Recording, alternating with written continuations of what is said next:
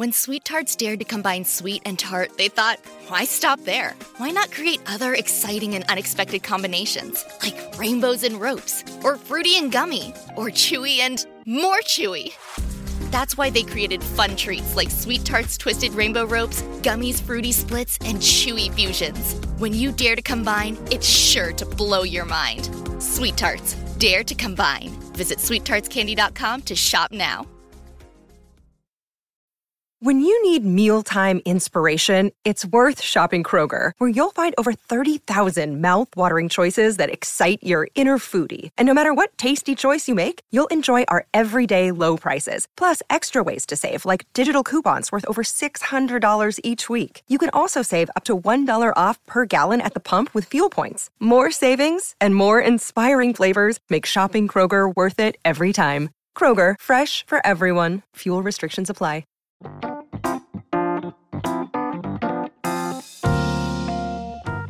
Welcome to this bonus episode from the I Can't Believe I Get Paid to Do This podcast from BBC Good Food. Get ready for some trade secrets direct from this week's expert guest. You can pause this episode at any time to make notes, and for more information, visit bbcgoodfood.com/podcasts.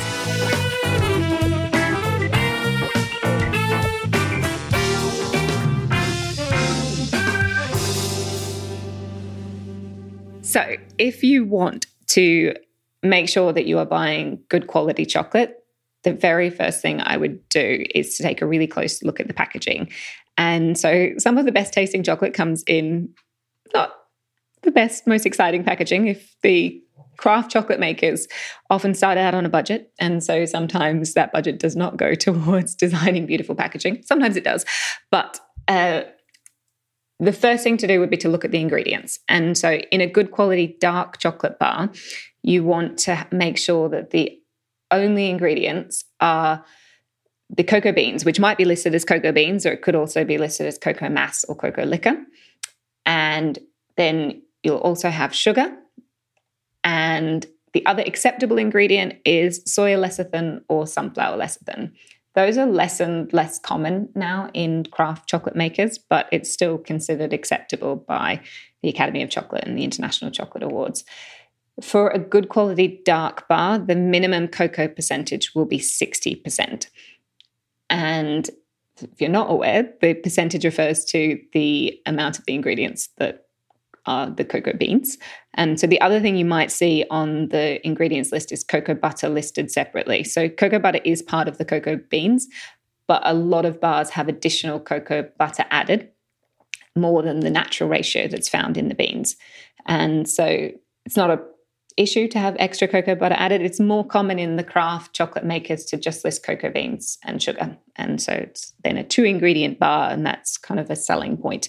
You won't get that in more expensive supermarket kind of premium chocolate will definitely have other ingredients listed than just those 2. But to have them is not necessarily a bad thing. In a milk chocolate bar, the minimum cocoa percentage will be 30% for a good quality bar, and then the only other additional ingredient is milk. So sometimes in what looks like premium chocolate bars, you might also see vanilla or vanilla extract or vanilla flavorings listed. If you see any of those ingredients, any of those versions of vanilla, then it's probably not a bar that's used great quality cocoa beans. Vanilla masks unpleasant flavors, and that's why it was typically used. It also made the bar kind of sweeter and more consistent in flavor. But if you're finding vanilla in fancy chocolate bars now, and it doesn't say on the front that it's a vanilla flavored bar, then I would not spend my money on it unless I particularly wanted a vanilla flavor. But I would try and avoid those if you're looking for single origin sort of craft chocolate bars. And so with regards to single origin, this is something that you'd expect to see somewhere on the bar, although there are premium bars that are blends and they're excellent quality as well. And single origin doesn't mean that it's going to be good. So just because the bar has Ecuador written on it and they're 70%, it's kind of like picking up a bottle of red wine that says 12% alcohol content from France. Like, it doesn't mean it's going to be good. Those are kind of minimum expectations of a wine that'll tell you the origin and the alcohol percentage, but I don't know anyone who chooses their wine on an alcohol percentage, and you shouldn't do the same for chocolate. It'll give you a guide, just like the wine will, with how sweet or dry it will be. The percentage of cocoa will give you some indication of how sweet the bar is going to be. So 100% bar is basically like the espresso of chocolate. Pretty intense, so I wouldn't start there unless you're really into intense chocolate. But the more information that the packaging has with regards to the specific part of the country that the beans are from, the variety of the beans, perhaps the farmer's name, they might tell you the roasting profile, so how, whether it was a high roast, low roast, medium roast, it might tell you how long it was roasted for, it might tell you how long it was conched for, which is the grinding process. None of these are absolutely necessary for it to be a good quality bar, but the more information that it shares, the more likely it is coming from somebody who's making it a small batch scale, or even if they're making large scale, they have a lot of control over the ingredients and the process and are more likely to make a better tasting chocolate. The other shortcut that's fairly reliable is to look for stickers on the bar. So if it's independently been awarded either by the Great Taste Awards, the International Chocolate Awards, or the Academy of Chocolate Awards with a bronze, silver, gold, 1, 2, 3 stars, then you're probably going to be getting good chocolate as well. And then the final thing that won't be on the packaging, but you should see when you purchase it, is the price. So the minimum price that I would consider is acceptable to pay for really premium chocolate that also is looking after the people in their supply chain would be £5 per 100 grams. Most bars of chocolate are not sold, the better chocolate's not sold in 100 grams, they're sold in sort of 50, 70, 80, and so they're probably more likely to be £5 for 50 grams. And it might sound like a lot, but it's the bigger issue is that most chocolate is too cheap. We're really not paying enough for chocolate, and that means that farmers who grow the cocoa are really living below the poverty line. And it's very, very unsustainable, both environmentally and socially.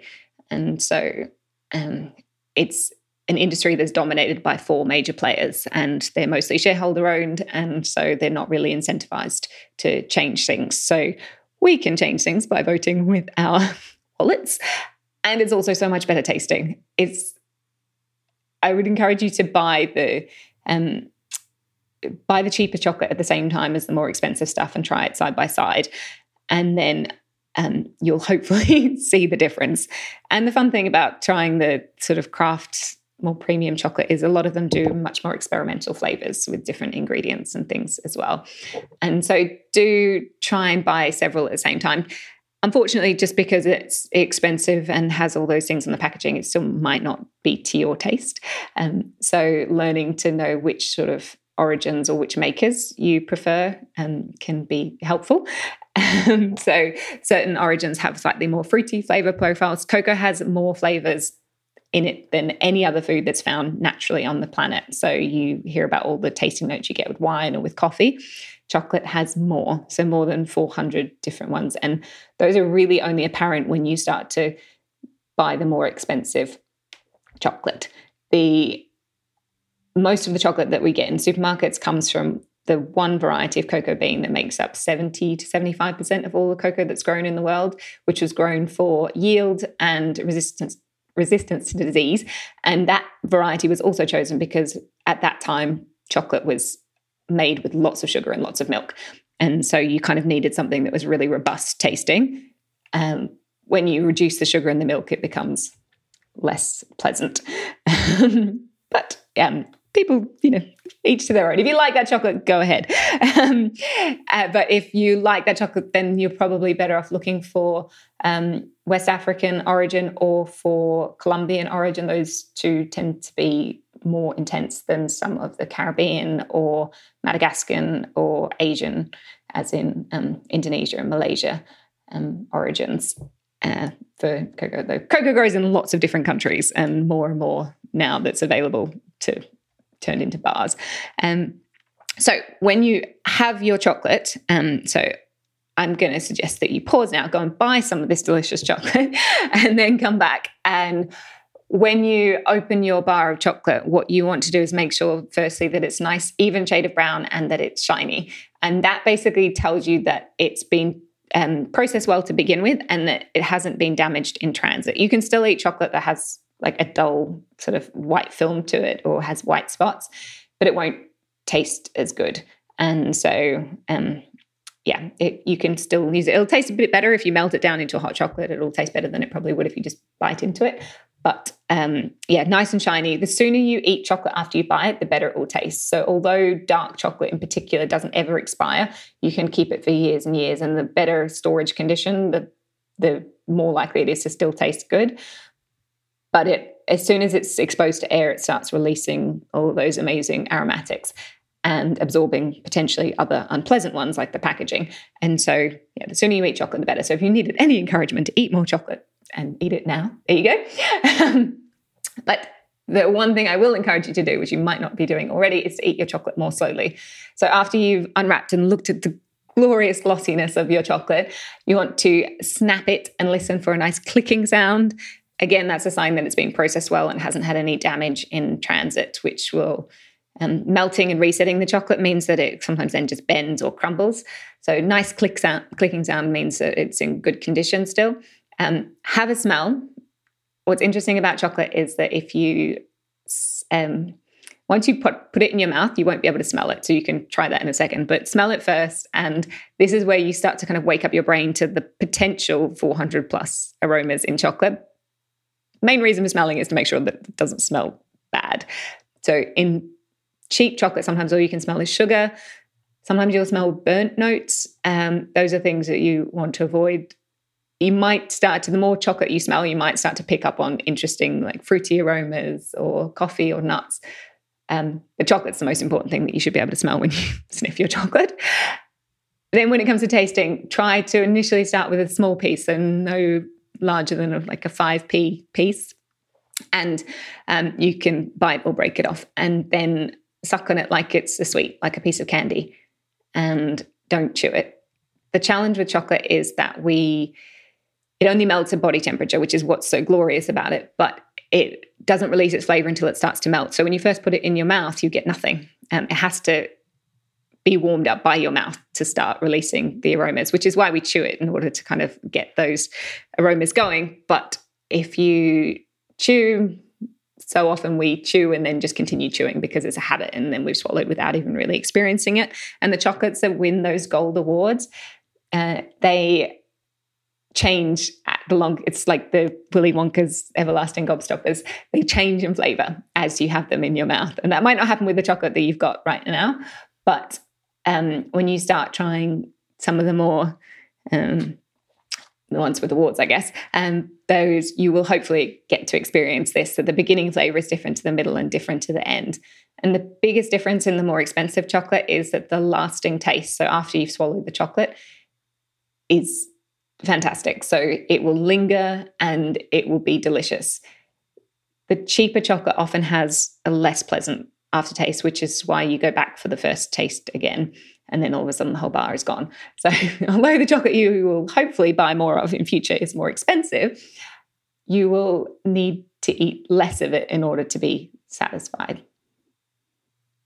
If you would like to experience more and new and different exciting chocolate, then I hope you will join me on one of my online mystery chocolate tastings where we taste different chocolates every month. But if you would if you have questions or you want more information, feel free to reach out to me online at chocolateecstasytours.com or at chocolate tours on all of the social channels.